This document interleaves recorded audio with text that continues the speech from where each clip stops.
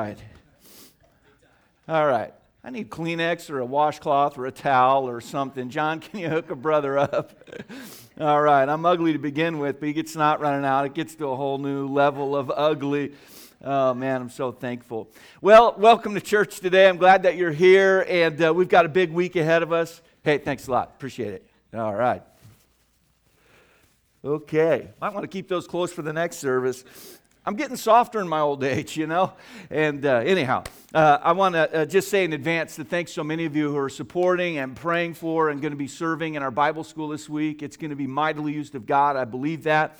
And we've got so many volunteers that are helping, and people are going to be leading games, and people have decorated, and people will be teaching lessons and cleaning up each night and serving snacks. And I'll just go ahead and predict many of you this week are going to get worn out, but I hope it's a happy tired, because you know that you've taken the energy God's given you and you've invested it in a good way and in a good place. And I'm grateful for that. You know, Jesus loves kids. And in Luke 18, we read this: "Suffer the little children to come unto me, and forbid them not, for such is the kingdom of God." And if we want to be a church that reflects the heart of Jesus Christ, we're going to have to be a church that cares about children. And that's just the way it's going to have to be. And I believe this week we're going to make an attempt at that. How many of you would be willing to be inconvenienced a little bit so that children could come to know and grow Jesus Christ? All right? That's the heart we have to possess. The Apostle Paul once wrote in Philippians 4, he said, "Be careful for nothing, but in everything." And here he kind of gives an approach to prayer. He says, "By prayer and supplication with thanksgiving, let your requests be made known unto God." And we've taken this whole month really to set aside for the purpose of thanking God for what He's done here. We want to praise God. We want to commune with God. We want to then collectively ask God, "God, thank you for what you've done in the story you've written here, but would you please do it again?" And we're investing our time in the Word this month, and various key passages that I believe can go a long way in helping us to stay grounded as a church to what it's all about. And we started on All-American Sunday, seeing how things begin. We used the analogy of how nations begin. And then we talked last week about how to keep it going, and it's through walking through the doors that God opens. The key word there was opportunities. And today we're going to be talking about the value of investing in the lives of people. Of investing. And we have a text before us that's filled with some practical steps we can take if we hope to help others. And it's a passage that unfolds just before the crucifixion of Jesus. Others would not have known that, of course. Jesus surely would have. And yet we're going to observe his focus on the needs of other people. So Matthew chapter 20 is where we're going to be today. If you're able to join me in standing, why don't you do that out of respect for the reading of God's Word? All right, I almost got it back together. So much for the big beginning I had in mind, all right? But Matthew 20 is where we're going to be. If you're glad to be in church, say amen. Amen. All right, let's have a good time in the Bible. You know, you have a good time when you decide to have a good time. So let's just decide we're going to get in the Bible. Whatever God says, we're going to believe it and we're going to do it. And that'll make for a good service together. We're going to begin reading in verse 28. And I want to share prior to reading that's kind of one verse before the paragraph we're studying. But I think it sets the stage in the sense that it shares with us the heart of Jesus Christ. Matthew 20 and verse 28 says this: "Even as the Son of Man came not to be ministered unto, but to minister, and to give his life a ransom for many. And as they departed from Jericho, a great multitude followed him. Behold, two blind men sitting by the wayside, when they heard that Jesus passed by, cried out, saying, Have mercy on us, O Lord, thou Son of David. And the multitude rebuked them, because they should hold their peace. But they cried out the more, saying, Have mercy on us, O Lord." And this next statement was really important. They said, "Thou Son of David." In other words, they're using Old Testament messianic terms, if you would, that were basically saying through that, we believe you to be the promised one of God, the Messiah. We believe you're the one that we were told will be coming. Verse 32, "And Jesus stood still and called them and said, What will ye that I shall do unto you? They say unto him, Lord, that our eyes may be open. So Jesus had compassion on them and touched their eyes, and immediately their eyes received sight, and they followed him." I want you to think of the question that Jesus asked these men In the end of verse 32, he said, "What will ye that I shall do unto you?" He was saying, in essence, what do you men need from me? What do you want from me? And I want us to think on that together this morning. Our Father, thank you for this service and the good that you've already done.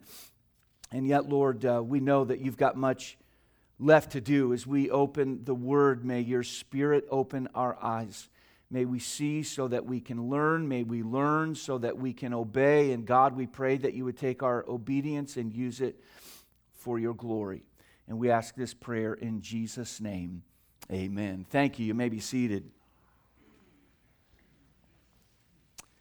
In our economy, it is very important to start saving and investing for retirement at an early age. Those who think only of today will spend their money, while those who think of the future will invest their money. And most of us understand that the earlier you start investing, the better off it will be for you down the road. In fact, people who teach on the topic of financial investing speak of the law of 72. And the law of 72, in essence, teaches us that you can expect your amount invested to double in the course of 12 years, given a 6% rate of return. And if you understand that investments can double in the course of time, you then understand that the earlier you start investing, the better off you are. The fact of the matter is, a lot of people that make a great amount of money, they don't understand these principles of investing till later in life. And many times it's the tortoise on the other end who's just diligent and steadfast in investing. And in the long run, they can many times come out way ahead. Now, similarly, we know there's a need to invest in the lives of people. That's what Vacation Bible School is all about this week.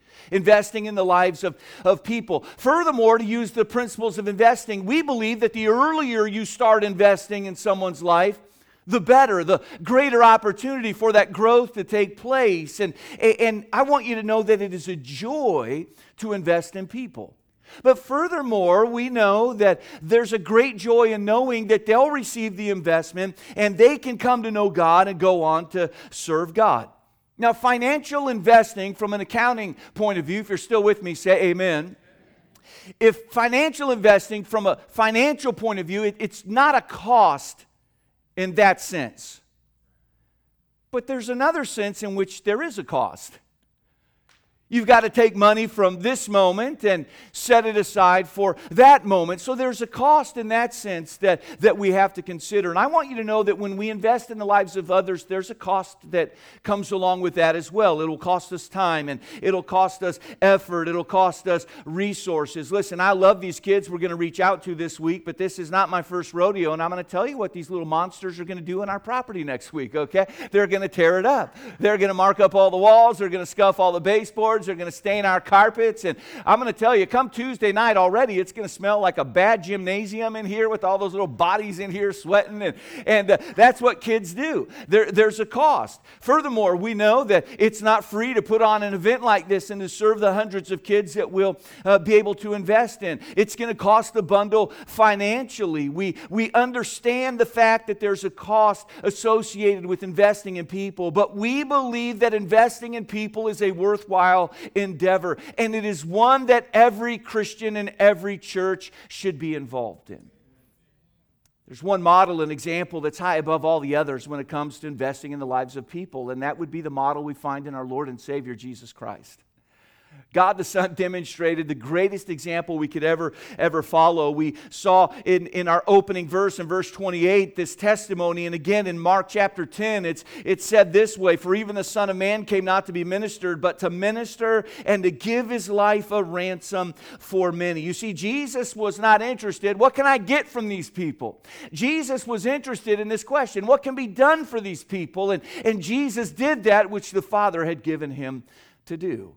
Now we see this throughout his life, throughout his ministry, but it really to me seems exceedingly poignant in this time in the journey of Jesus Christ. He's traveling from his home area near Capernaum, and he's making his way to a hillside on the outskirts of Jerusalem where he'll be crucified on an old rugged cross.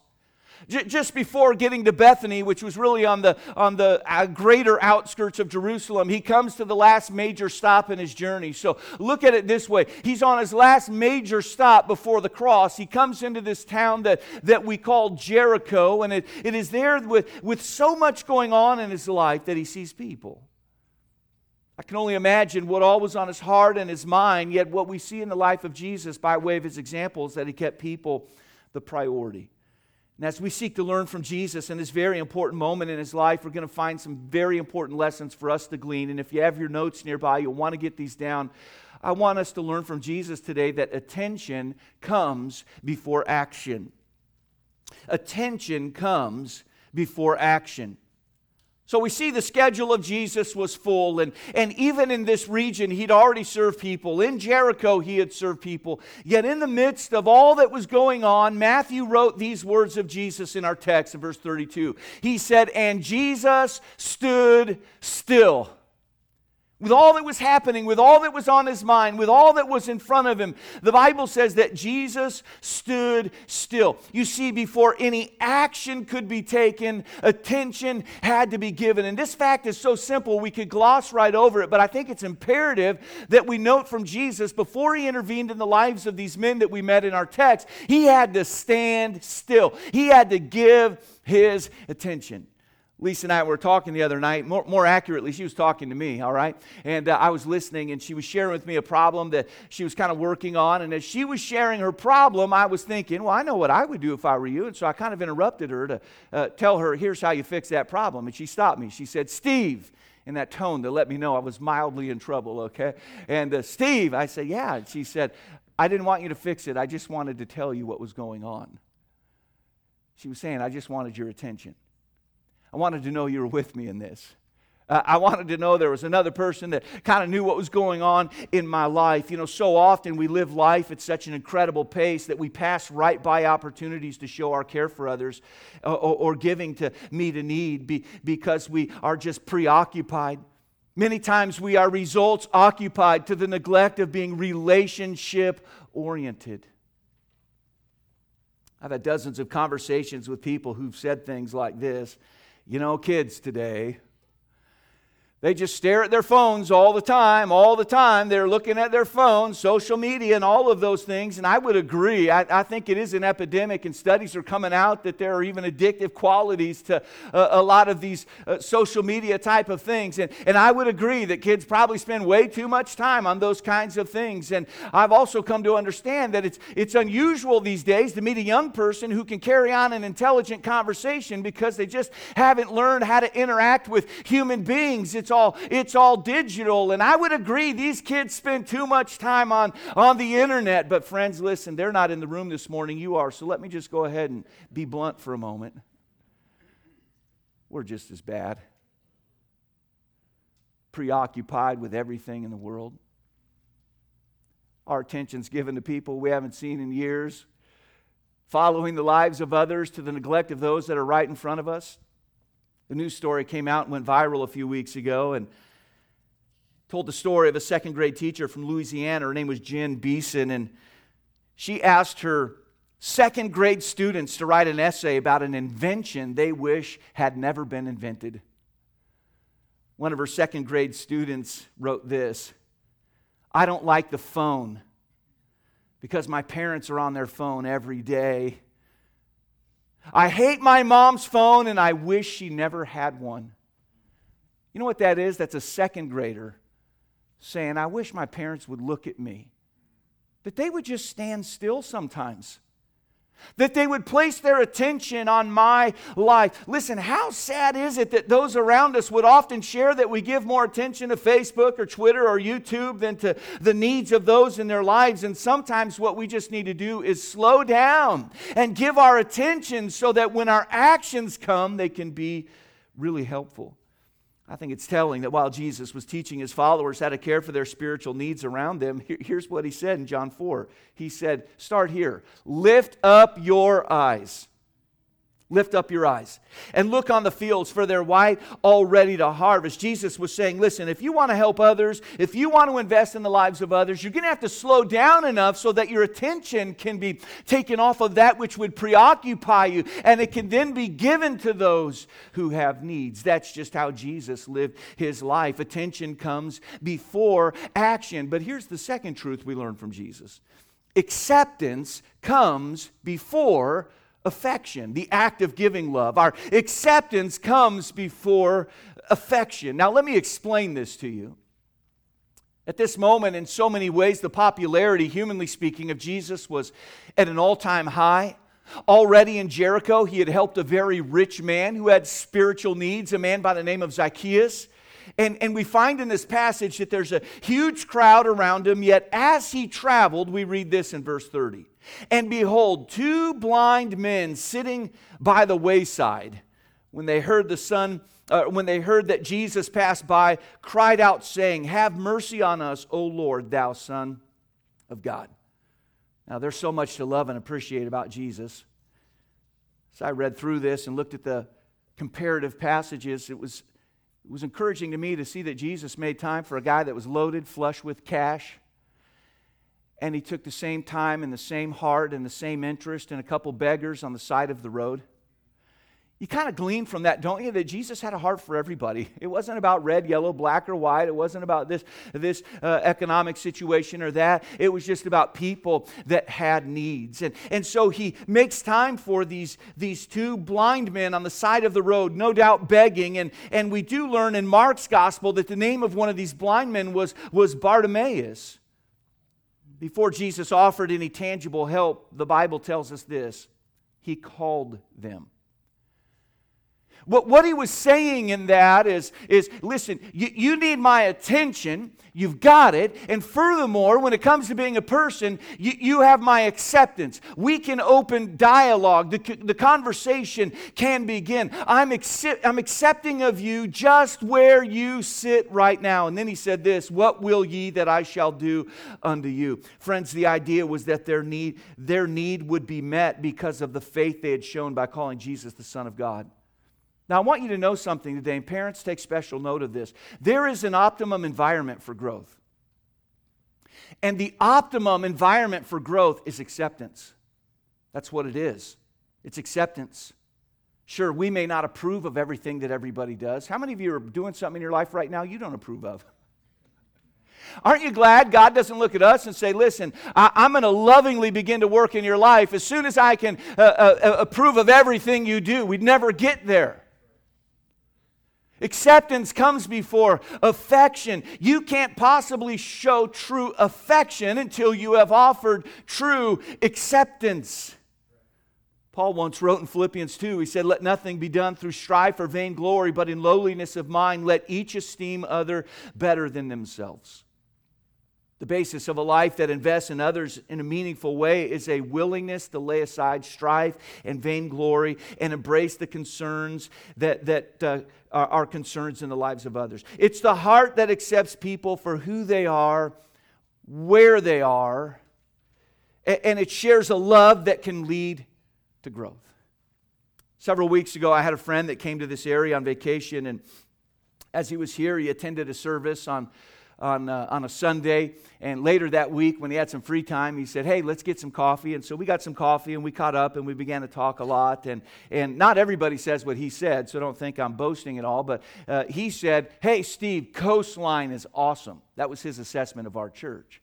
And of course, I thought in my heart, yeah, I've felt that way for a long time now, but he came and he said, Coastline is awesome. I said, man, I appreciate that. What makes you say that? I'm always interested in why people say things they say, And he said, Steve, I travel a lot for work. I go to a lot of different churches. And he said, Coastline's really an amazing church. It's so diverse.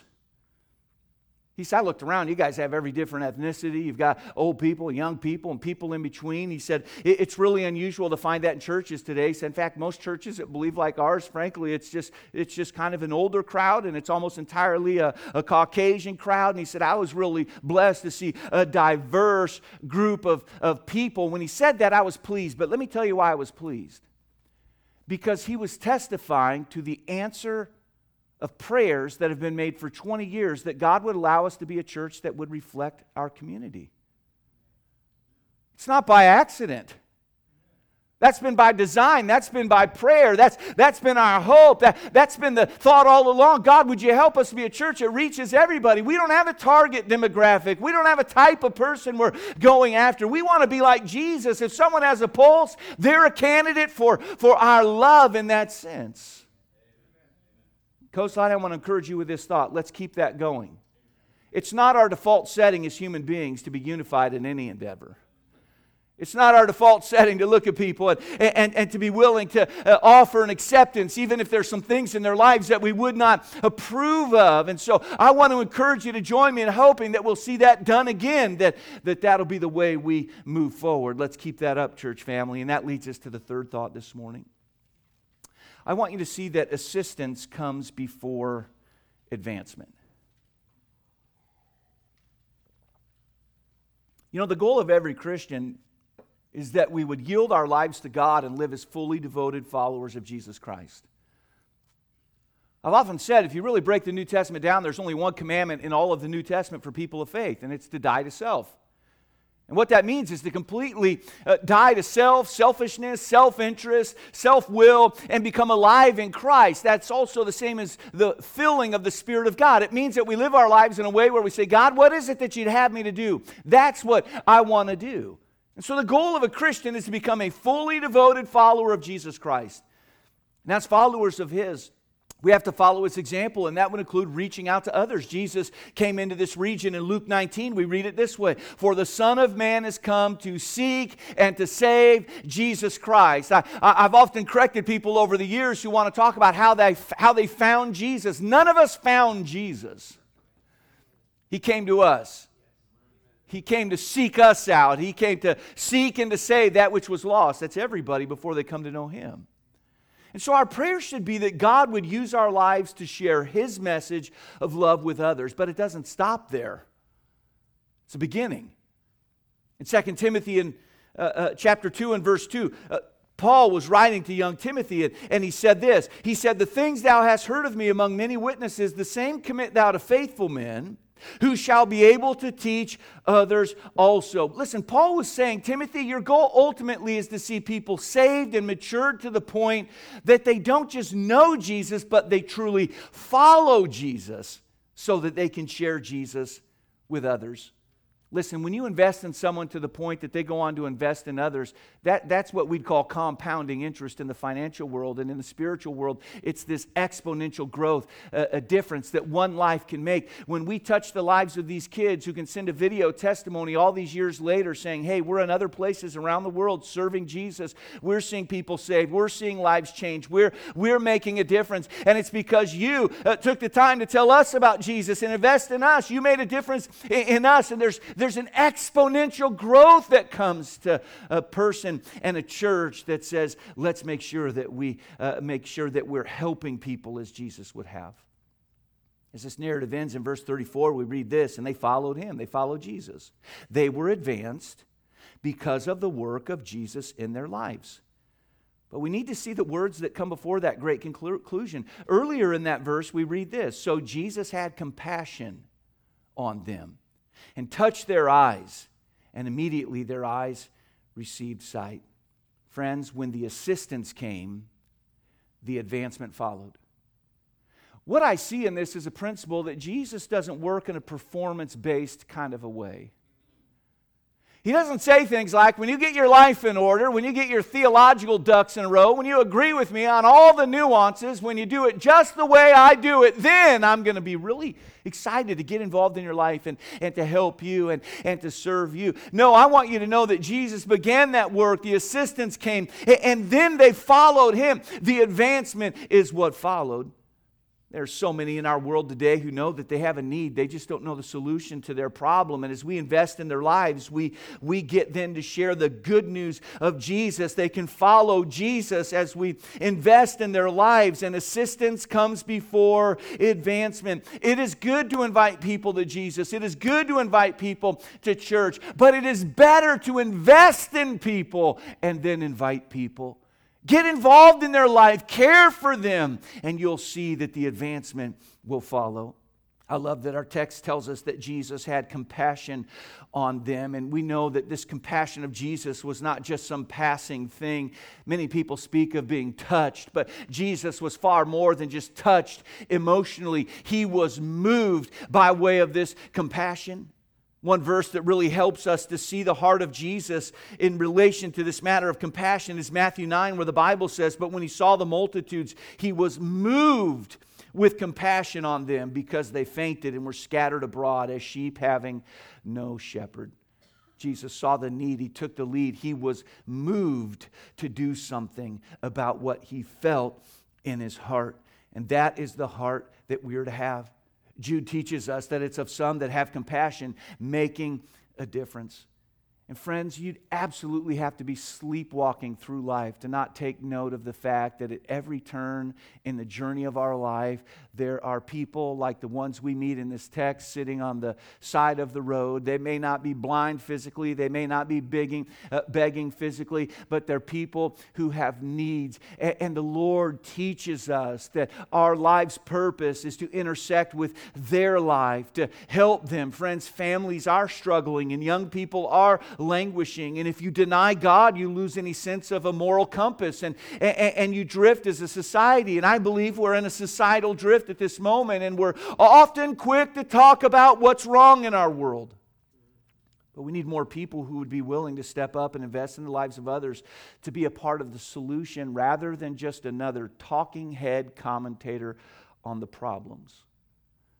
I'm not saying we need to bury our heads in the sands and be naive to what's going on, but some of us, we watch far more news than any one person needs to watch. And we get crabby, and we view everybody who's a little bit different than us as the enemy. They are not. They're someone that Jesus loves. And he left us here on this earth for a reason, to share his love with others. People that don't know Jesus need to hear the gospel. Those that have heard the gospel need an opportunity to grow. A difference can be made. And friends, over the years, we've seen those times when we've worked as a church family and we've stepped up and we've invested and we've seen the change that can be made in that way. Right now, today, as I stand behind this sacred desk and I seek to teach the Word of God to you, you need to know we've got 70 missionaries around the world that, based on where they are on the timeline, they've either already preached or they're getting ready to preach. These are people in whom we've invested. Recently, we started Rock Hill Baptist Church. They're going to meet today. The Word will be preached. They're the result of an investment. We have ministries and facilities here that are used every day to serve others. It's the result of investment in Coastline. My prayer is that you would join me in praying that God, through us, would do it again. I'm saying what we need to do is keep going and keep giving and keep praying and keep serving so that others can be saved and blessed and helped and matured in the faith. That's God's design for our lives and our collective service for Him through the local church. God was speaking to Abraham one time, and in Genesis 12 He said this, "Abraham, I'll bless them that bless thee, and curse him that curseth thee, and in thee shall all the families of the earth be blessed." You know what God was saying there? Abraham, I'm going to bless you, but it's not about you. It's about my will. And my will is that those who have yet to know my blessing, that they would come to know my blessing. And so, Abraham, I want you to take the blessings that I've given to you, and I want you to become a pass-through. I want you to become a conduit. I want you to become a channel. I want to dump my blessings into your life because you've been a man of faith. I believe I can trust you with the good I'll bring your way so that you'll pass it on. I'm going to bless you, and you're going to enjoy my blessing, but I want you to share that with others. Coastline, I want you to know, I know we're not a perfect church, and you all know we don't have a perfect pastor here at Coastline Baptist Church. I understand that, but I'm telling you, in the span of our time together, we've seen a good God do a great work, and I'm thankful for who He is and for what He has done. We've been blessed. Amen. And I think it's good for us in this milestone moment in our journey to say, God, help us to be good stewards of your blessings. Help us to use our lives, our influence, our financial resources. As a church, Lord, help us to use our facilities in the most wise way possible. Help us to give our property over to kids who are going to come in and mess it all up this week. Help us, God, to give to missionaries in other places around the world, some of whom we're not going to see again for years. Maybe some of them not until heaven. But God, help us to have that kind of heart that says, I want to be an investor of the spiritual kind. That's the heart we need. Coastline, I want to tell you something today. Let me tell you what my life is. It's the sum total of those who've invested in me. That's what it is. It's the sum total of those who've invested in me. I'm thinking of a mom and teachers and coaches and friends and others who've invested in me. How shallow of me it would be to live a selfish, self-centered life. And Coastline, let me tell you what our church is. It's the sum total of those who've made investments for the Lord here. Before we got started, there were others that made investments so that our church could begin. We're grateful for that. Maybe I could speak today of investments made by people like you. Taught a class on the Christ-Centered Home last week on Thursday night, and went around the room, and some people said, this is my second time at Coastline. Some said, I've been here 12 years or 17 years or whatever. But it doesn't matter to me where you come in on this journey of Coastline. Many of you have made significant investments by the way you've lived your life that have touched others. And as we've paid it forward, God has used us to help. And we're now a part of the story that others are telling. Just like I'm looking back on those who've invested in my life and those who've invested in Coastline. Someday down the line, somebody's going to be able to look back. And whether it's articulated verbally or not, the record in heaven will indicate that it was your time. It was your love. It was your investment. It was your gift. It was what you did that helped someone go somewhere they would not have gone were it not for your influence in their lives. And our prayer today must be, Lord, do it again. God, thank you for video testimonies we can hear like the ones we heard today. But God, help us in the future to be able to have more, be able to honestly testify that you did a great work in their lives in this place. God, would you do it again? Friends, I want to encourage you in joining me in that kind of a life that invests in other people. Our Father, we're grateful today that you are a God of love. A God that sees the needs that people have. A God that stops in His tracks to give that attention. Lord, we're grateful that with that attention comes action. We're thankful that with that acceptance comes affection. We're thankful that with your assistance comes advancement. And Lord, I pray that we wouldn't study this passage just as historians. But God, I pray that you would help us to be diligent to live out what we learn in this passage. Help us, we pray. Our heads are bowed and our eyes are closed this morning. Maybe you're here today, you'd say, you know, Pastor, I think there was something in the life of Jesus that was good for me to see today. There was a lesson, there was a verse, there was a statement, there was a principle, but there was something good in the life of Jesus for me to see today. I think there was value in my presence in this time in the Word. Are there those like that by the testimony? Just a briefly raised hand. Pastor, there was something for me in that passage.